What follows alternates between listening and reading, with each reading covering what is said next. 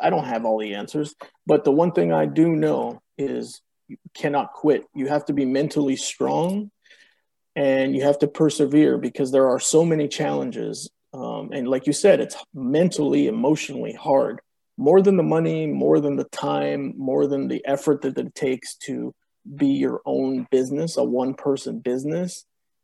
It's mentally and emotionally draining. You are listening to Geekdom Empowers.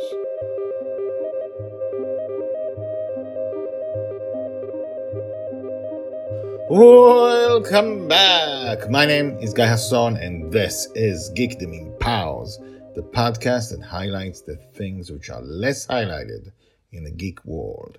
Today we're talking with Omar Morales, veteran indie comic book creator of titles from Crusader to most recently Lunar Ladies. We talk about the path, the hard path of the indie comic book creator. We talk about why Omar was able to survive and thrive and why some people don't survive. He gives such good advice. So let's just listen to the conversation with Omar Morales. I think we should begin from with your origin story. Like, how did you get here? Sure. I'm Omar Morales. I make comic books, and it's kind of been a long road in terms of how I got here. You know, I was born in Oakland, California. I was born of two Mexican immigrants. Didn't speak any English in the house. Everything was Spanish, and so English kind of helped me learn, or comics helped me learn English. You know, reading Spider-Man and all the old Marvel books from like the 80s. Actually, it helped me adapt faster to the language. And then obviously watching the Spider-Man cartoons after school and coloring books. Can I stop you here? Because I think sure. That's a really important point. Yeah. I think comics really are a literary gateway, to literacy. Yes. For many people. It was for me. I was an immigrant to the United States. That's how I learned English, by reading the same comics over and over again. And that's in today's age, where kids just have television all the time and phones and stuff like that. Then that's how I introduced my kids to reading, by giving them comic books, which then they read 1,000 times over. And that's how they got up to speed to reading books. Yes, and what I liked about the Marvel 80s comics is they weren't trying to write it for like a kindergartner, right? They had an expectation that you could read at a certain level. So there was words in there that you had to refer to a dictionary to understand, you know, words like opaque or translucent, you know. I didn't know what those words meant or even know how to pronounce them. So I had to go look them up in the dictionary. And now I was learning, right? New vocabulary,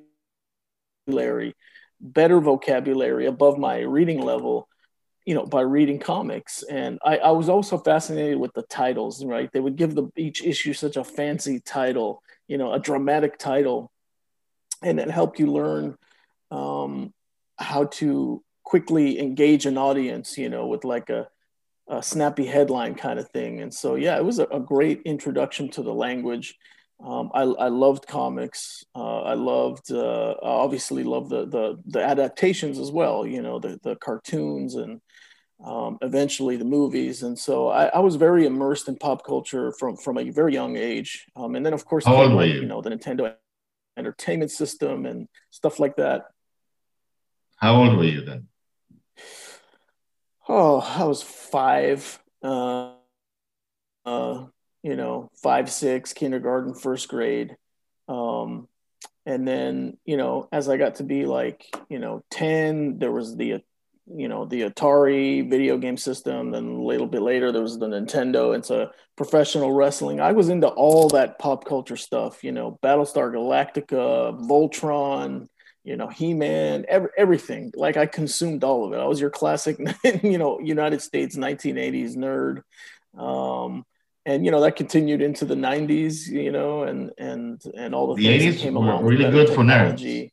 For nerds. The 80s were really good for nerds. Oh nerds. Yeah, the best, the best. I mean, that was Riptide. That was, yes, all of that, all of that. I loved Alf, the alien life form. The first comic I really remember buying with my own money at the 7-Eleven, which is the local convenience store, just off the spinner rack, was Spider-Ham #1. I was fascinated, right? I loved slapstick humor, gag humor, and so here Spider-Ham. I was like, he's a pig, like, it was a funny book, and yeah, I love that type of humor when I was growing up as a kid. So that's really my origin story in terms of how I became a geek and a nerd, in the 80s and 90s. Sure. But then as you get older and you start chasing girls, you kind of forget about comics, right? And I sold my collection. And then later in life, after I graduated college and started my professional career, like eBay was just starting to take off at that time. And I discovered, I can buy some of my old comics back that I sold or gave away through eBay. So I started buying back a lot of my old Wolverine and Spider-Man and Captain America, all my favorite heroes, and started growing my collection again and reading and then getting into the shops every Wednesday. It just fueled this fire that I had for comics. And I was professionally trained as a writer. I was studied journalism and public relations and advertising in college. Did a little bit of TV news as well, and radio. And so I had a knack for writing short, clear, digestible stories, the way you're trained to in the news business. And I figured, I could combine these skills, my love of comics plus my writing skills. And by that time I had started doing camera work too in the news business, shooting, editing, producing, field producing, live shots. So I developed an eye for framing, height, distance, angles, pacing, establishing shots, close-ups, reverse shots. All of that helped me when I started writing comics because I already knew that I had a visual eye for how to tell a story chronologically, logically, starting with an establishing shot of where you are and then going in tighter and then tighter. And, all these things came very naturally to me. And so about 10, 12 years ago, I started my first book, Crusader, which that's probably the one you're familiar with from back in the days. And it was well received, and I printed it as a one-shot 22-page comic. It did well, and so I continued the story, made it into a graphic novel. And then I went on to the next project. Let's assume not everyone knows what it's about. Can you? Oh, sure, absolutely, yeah. Can you tell the story? Yeah, the log line for the log line for Crusader is, what if the Pope had a secret hitman, right? What if the Pope had somebody who kind of had to do the dirty work on behalf of the church, so the church could keep its reputation clean, but they had this guy secretly doing all the wet work, so to speak. So imagine like a monk with a brown robe and a hood, and instead of guns and swords, he would use these sacred relics of the church as his weapons. The spear of Christ, or he could use holy water, or sacred rosary beads that would torment an evil person or an evil soul, and he would perform exorcisms too. And then so that story has a little bit of supernatural, and it also has an alien plot line. It's very traditional sci-fi adventure. It's got some violence in it. It's a rated R book. It's got a little bit of adult themes in it. He definitely touches on the subject of priest molestation, and he's not in favor of it, and he's looking to make some changes from the inside of the church, going out. So that's what Crusader's all about, and Did you? My kids still are not old enough to read it. Really? That happens, yes. Did you try to first give it to Marvel or DC, or suggest it to them, and then chose the indie route? No, I knew that it was such a way out there concept that Marvel and DC would never be interested. Plus, that they don't take solicitations anyway. And at that point, I was so early in my ventures of trying to make my own comics that I didn't really know how to pitch, or how to go about trying to get somebody else to publish my book. So I just did it myself, and I figured, I don't know what I'm doing, but I'm going to learn along the way. And I did. I learned a lot. First of all, just how to make a book, then how to get it ready for printing. And then where do I get it printed? I got that book printed in China, and then, came over on the slow boat to the United States. And then I had this pallet full of books in my garage, just taking up, half of my garage. And then I did, the Kickstarter, and I didn't know what I was doing there. And so I learned along the way, made some mistakes, but I wouldn't trade any of it. It was a great, great learning experience. It's like getting a college degree in comics, doing it yourself, doing it the hard way. But now I'm at the point now where, I've learned how to pitch and how to approach companies, not Marvel and DC, but the other ones, like I would call them mid-tier publishers, not Image, not Dark Horse, not IDW, but, the ones that come after that. There's a good group there of really good publishers and new ones propping up all the time that are really good and have some big names behind them, ex-Marvel and DC and Image people that are working there. So it's a progress, man. It's a learning. Yeah, it sounds like it. It sounds like just at this point of the story, you learned a lot. How did you learn how to print something in China? Like, I'm guessing Google wasn't that nice at the time. Like, you just Google it, right? No, yeah. Google was fine. I'm trying to think of how Print Ninja is the name of the company, and they're like a broker in the United States in Chicago, and they broker the jobs from China, right? Mm-hmm. So they contract the printers in China, and they take a margin, and they act as their United States kind of representation. I'm trying to remember how I discovered Print Ninja. I can't even remember. Maybe it was Google, or maybe it was a recommendation from somebody else that I knew in the indie comics community. But they did a nice job. I mean, I did a hardcover book that's got the nice laminated finish, nice thick glossy paper. I mean, they did a nice job. And so I actually went back to them when I printed Moon Girl. I had another printer lined up who was not professional, to say the least. Another outfit out of Chicago who basically took my deposit and took my money and ran. I was very disappointed. So I went, they're not going to rip me off. But yeah, there's all kinds of outfits out of Chicago or in other places too that act as brokers to the Chinese printing market. And, the people speak English and they know how to translate and, and they take a margin. And so, that's how that kind of all came into place. And there's plenty of great printers here in the United States and Canada as well, but you just get so much better value, printing out of China. So yeah, I got my books printed by second time by Print Ninja. They did a nice job. And now I'm in a position where I think I'll be hunting for a printer again at some point, in the next year, probably, for my current project, which is titled Major Tomas. It's a sci-fi story. And now through my publisher, Scout Comics, I've been connected to a printer here in the United States. So I might, work with them, a United States printer. I'm sure I'll get the books a lot quicker this time than from China, where it takes several weeks to arrive by boat. But in fact, I just got a shipment today from my printer, my comps, right? My free copies of my book, The Lunar Ladies. This is issue number 1. It just came out in stores. Yeah, it just came out in stores today. This is the variant issue or the variant cover, and this is the main cover here. But yeah, it's nice to get a stack of free books, in the mail. Amazing. Yeah, that's the main cover. So this one just arrived in shops today. So you're right on time with this interview. The issue number 1. What is it about? Shops right now, and anybody watching this, or The Lunar Ladies is based on a public domain character called Moon Girl.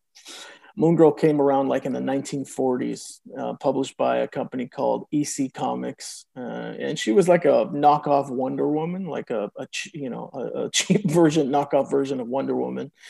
Not a lot to her, very two-dimensional character. So I reimagined her story and said, let's meet Moon Girl when she's a little girl to see how she becomes powerful.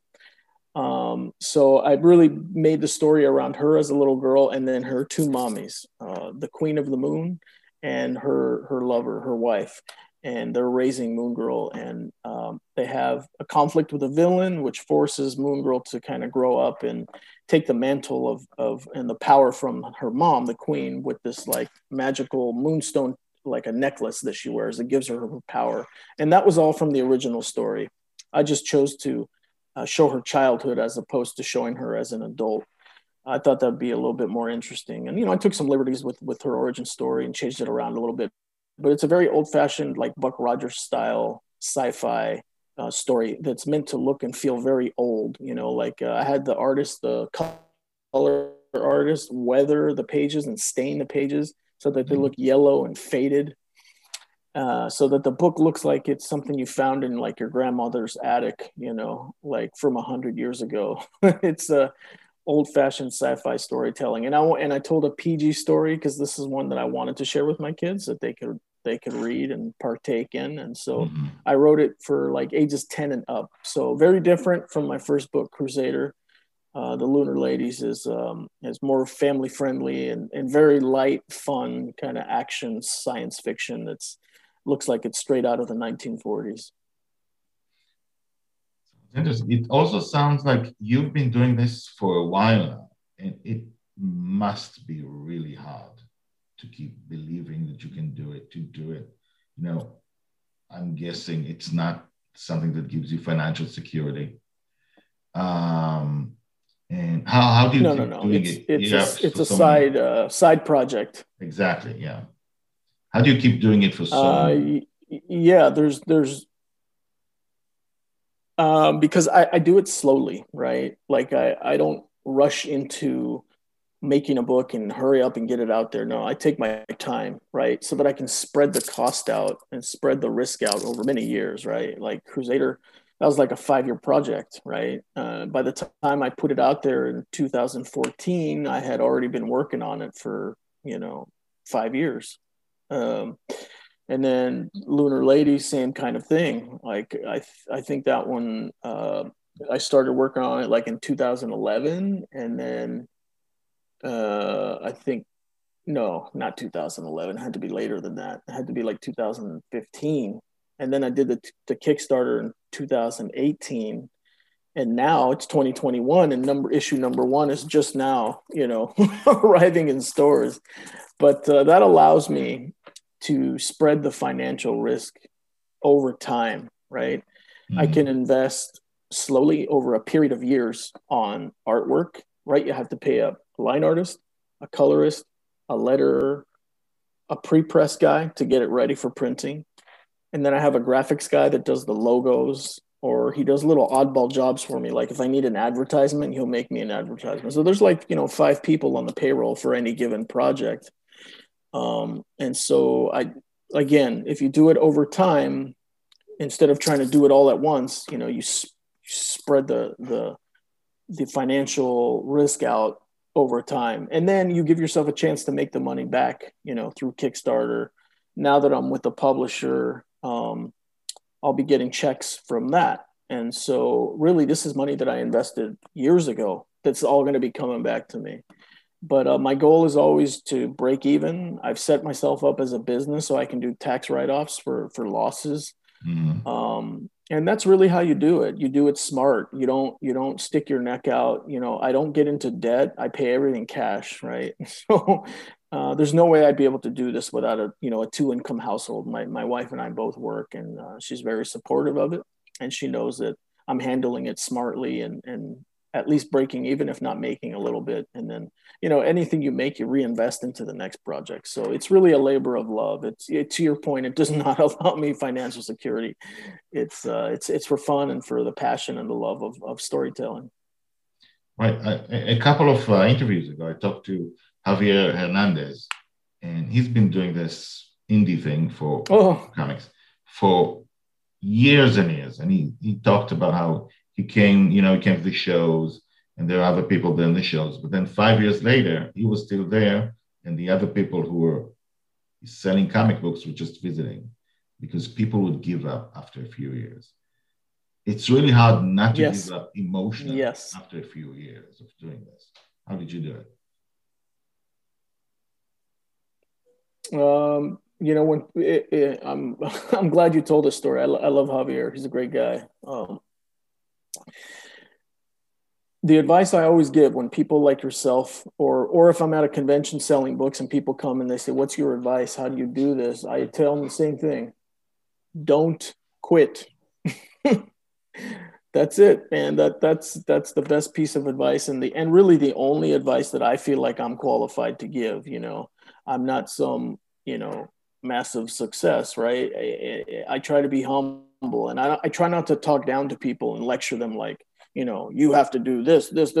No, I don't have all the answers, but the one thing I do know is you cannot quit. You have to be mentally strong and you have to persevere because there are so many challenges. And like you said, it's mentally, emotionally hard, more than the money, more than the time, more than the effort that it takes to be your own business, a one person business.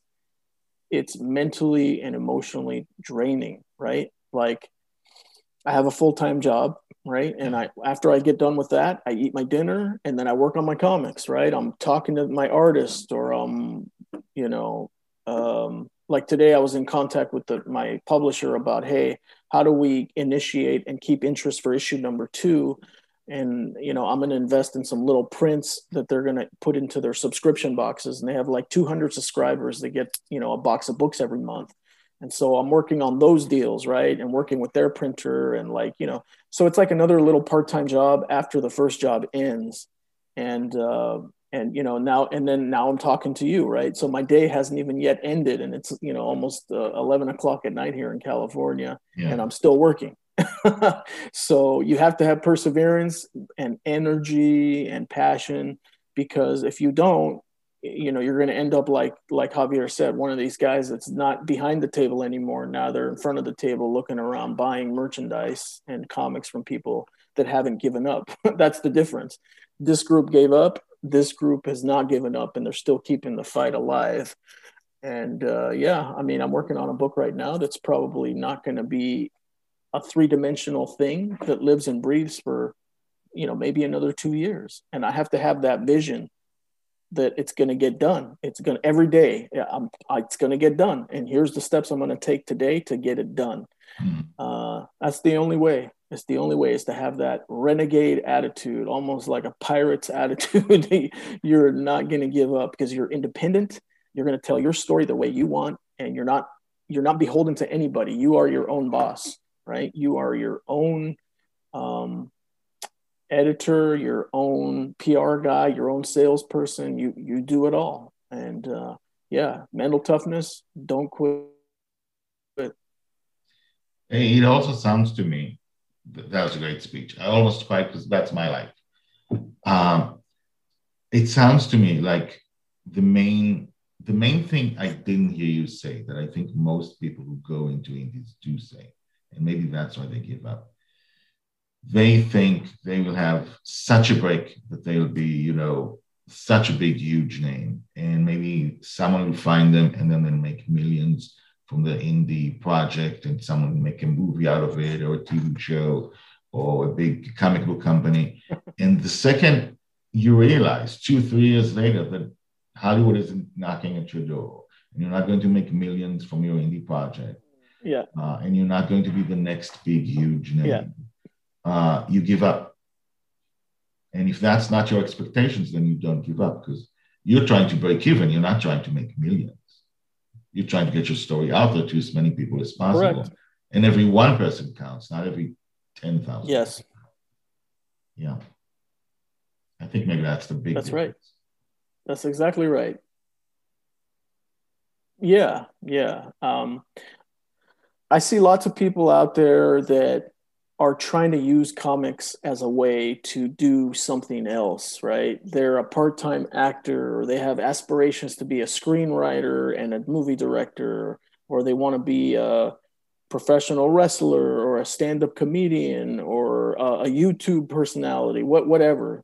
And they're not serious about comics. And, hey, there's room for everybody. But eventually, if you're not serious about comics and being a storyteller and connecting with that reader, you're not going to last long, right? Because to your point, Hollywood's not going to come knocking. There's not going to be big checks in your mailbox, and you're going to get disillusioned, and then you're going to go look for the next thing, right? I don't have any of those aspirations. I'm not trying to be a screenwriter. I'm not trying to be in Hollywood. I'm not trying to be an entertainer. I don't have a blog. I don't have a podcast. I don't review other people's comics. I'm not a columnist about comics. I just want to make them. That's it. That's my only aspiration. And to your point, I'm trying to connect with readers one at a time. My biggest thrill is when I do a show and then I come back the next year and do the same show, and people come up to me and say, "Hey, I remember your book. I liked your book. I enjoyed it. Here's what I liked about it. I'm gonna go tell my friend over here to come and buy one from you." That to me is worth like gold, right? It's that connection that somebody got it. They saw your vision and they liked it. And I've always been of the opinion that you should write a comic for you, right? Pretend like the audience is you, because eventually there are people that are bound to like it because they have the same sensibilities as you. They have the same kind of thinking as you. And so it connects, right? And so, yeah, you're right. To me, it's not a money thing. It's not a prestige thing. It's a passion for storytelling thing. That's my trade. That's what I am naturally is a storyteller. When I was a little kid, I would take, binder paper, like out of a composition book like this. I'd rip out a page and then I'd fold it in 4 squares and I would draw my own little comics and make the dialogue and the thought bubbles and sound effects. It was just always in my blood. And now as an adult, because of modern technology, now I can make a real comic, right? If I was growing up in the 1950s, yeah, sure, it would probably be impossible to realize the dream of making my own indie comic. But today with the internet and, through a click of a button, I can print books in China, or publish digitally, on Comixology or do a Kickstarter. Now it's a more level playing field. And so I've taken advantage of it. And I encourage anybody who wants to make comics to jump in head first, because the only thing that's stopping you is you, right? If you're willing to put years into it and grind for a long time, you can do it too. So on that note, I see you promoting or helping or talking about a lot of other indie creators. Can you talk a little about that?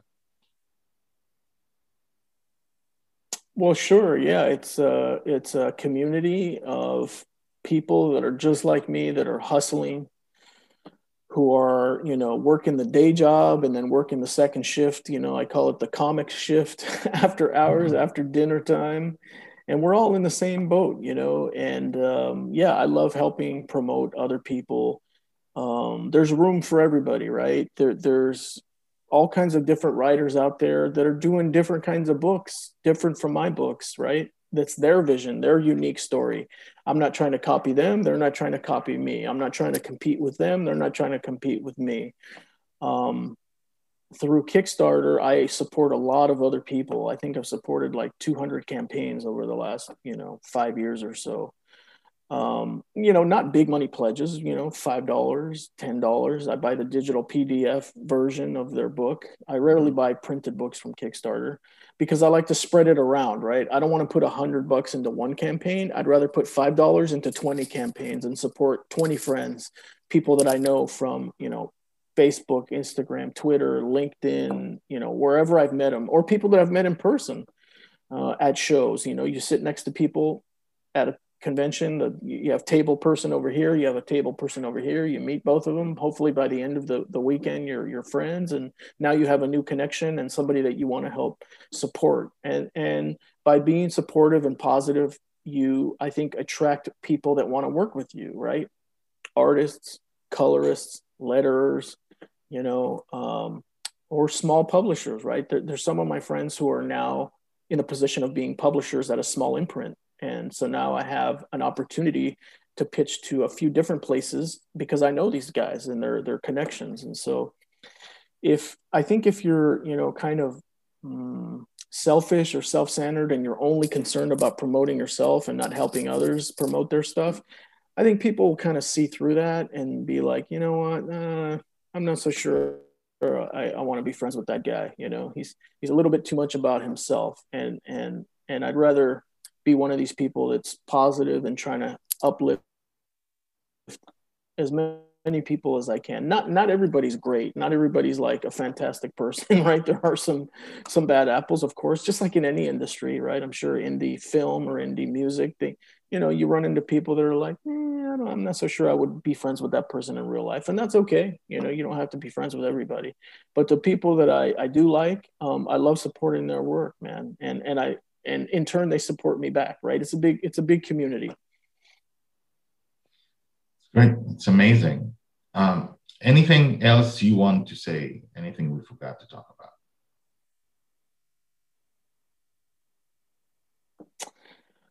about?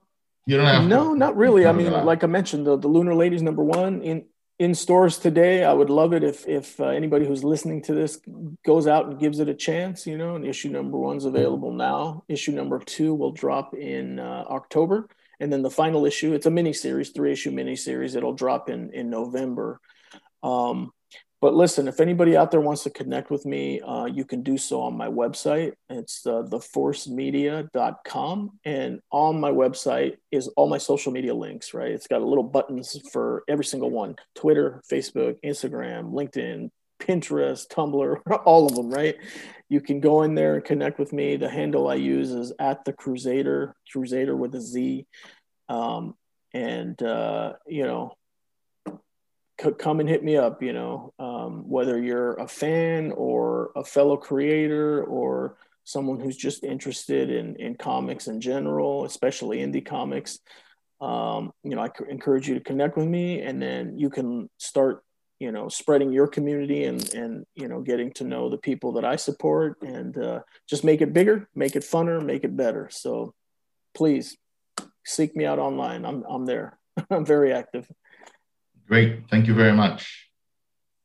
Thank you, Guy. I really appreciate this. I know we've known each other online for a long time, and it's great to finally speak to you and meet you here in person. It is. I can finally see you.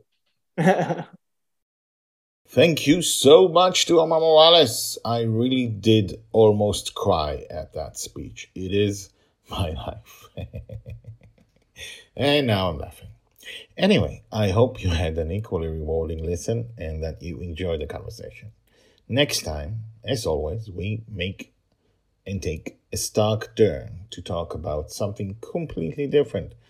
The thing about Geekdom Empowers is that there are so many subjects, jobs, creators, and fans which are not highlighted by, the top, shows, podcasts, whatever. That, every episode really is different because we have so many people to cover. So last time, for example, we talked about bad movies. This time we're talking about indie comics. Next time we're talking about something else. So stick with us for that. And for now, you can find Omar Morales at theforcemedia.com. That's one word, like the force be with you, media.com. On Facebook is The Force Media LLC. On Twitter is @thecrusader. That is TheCruzader. On Instagram, he is the other thing. God, what is that called? My mind is a black. The, and then not a dash, but when the dash is on the floor, Crusader. And he's also on YouTube and LinkedIn and Pinterest. He is everywhere. Now, Geekdom Empowers releases 3 episodes a week on Mondays, Wednesdays, and Fridays. And if you want to contact me about this episode, other episodes, to suggest more guests, or for any reason, email me at guy.hasson@geekdomempowers.com. That's GUI.HASSON, like nerd, @geekdomempowers.com. Check out the website geekdomempowers.com. Twitter and Instagram are both @geekdomempowers, no hyphens or spaces. As this goes out, we'll also have a YouTube and a TikTok, so look for that. My name is Guy Hasson. I will see you next episode. For now, have an empowered day.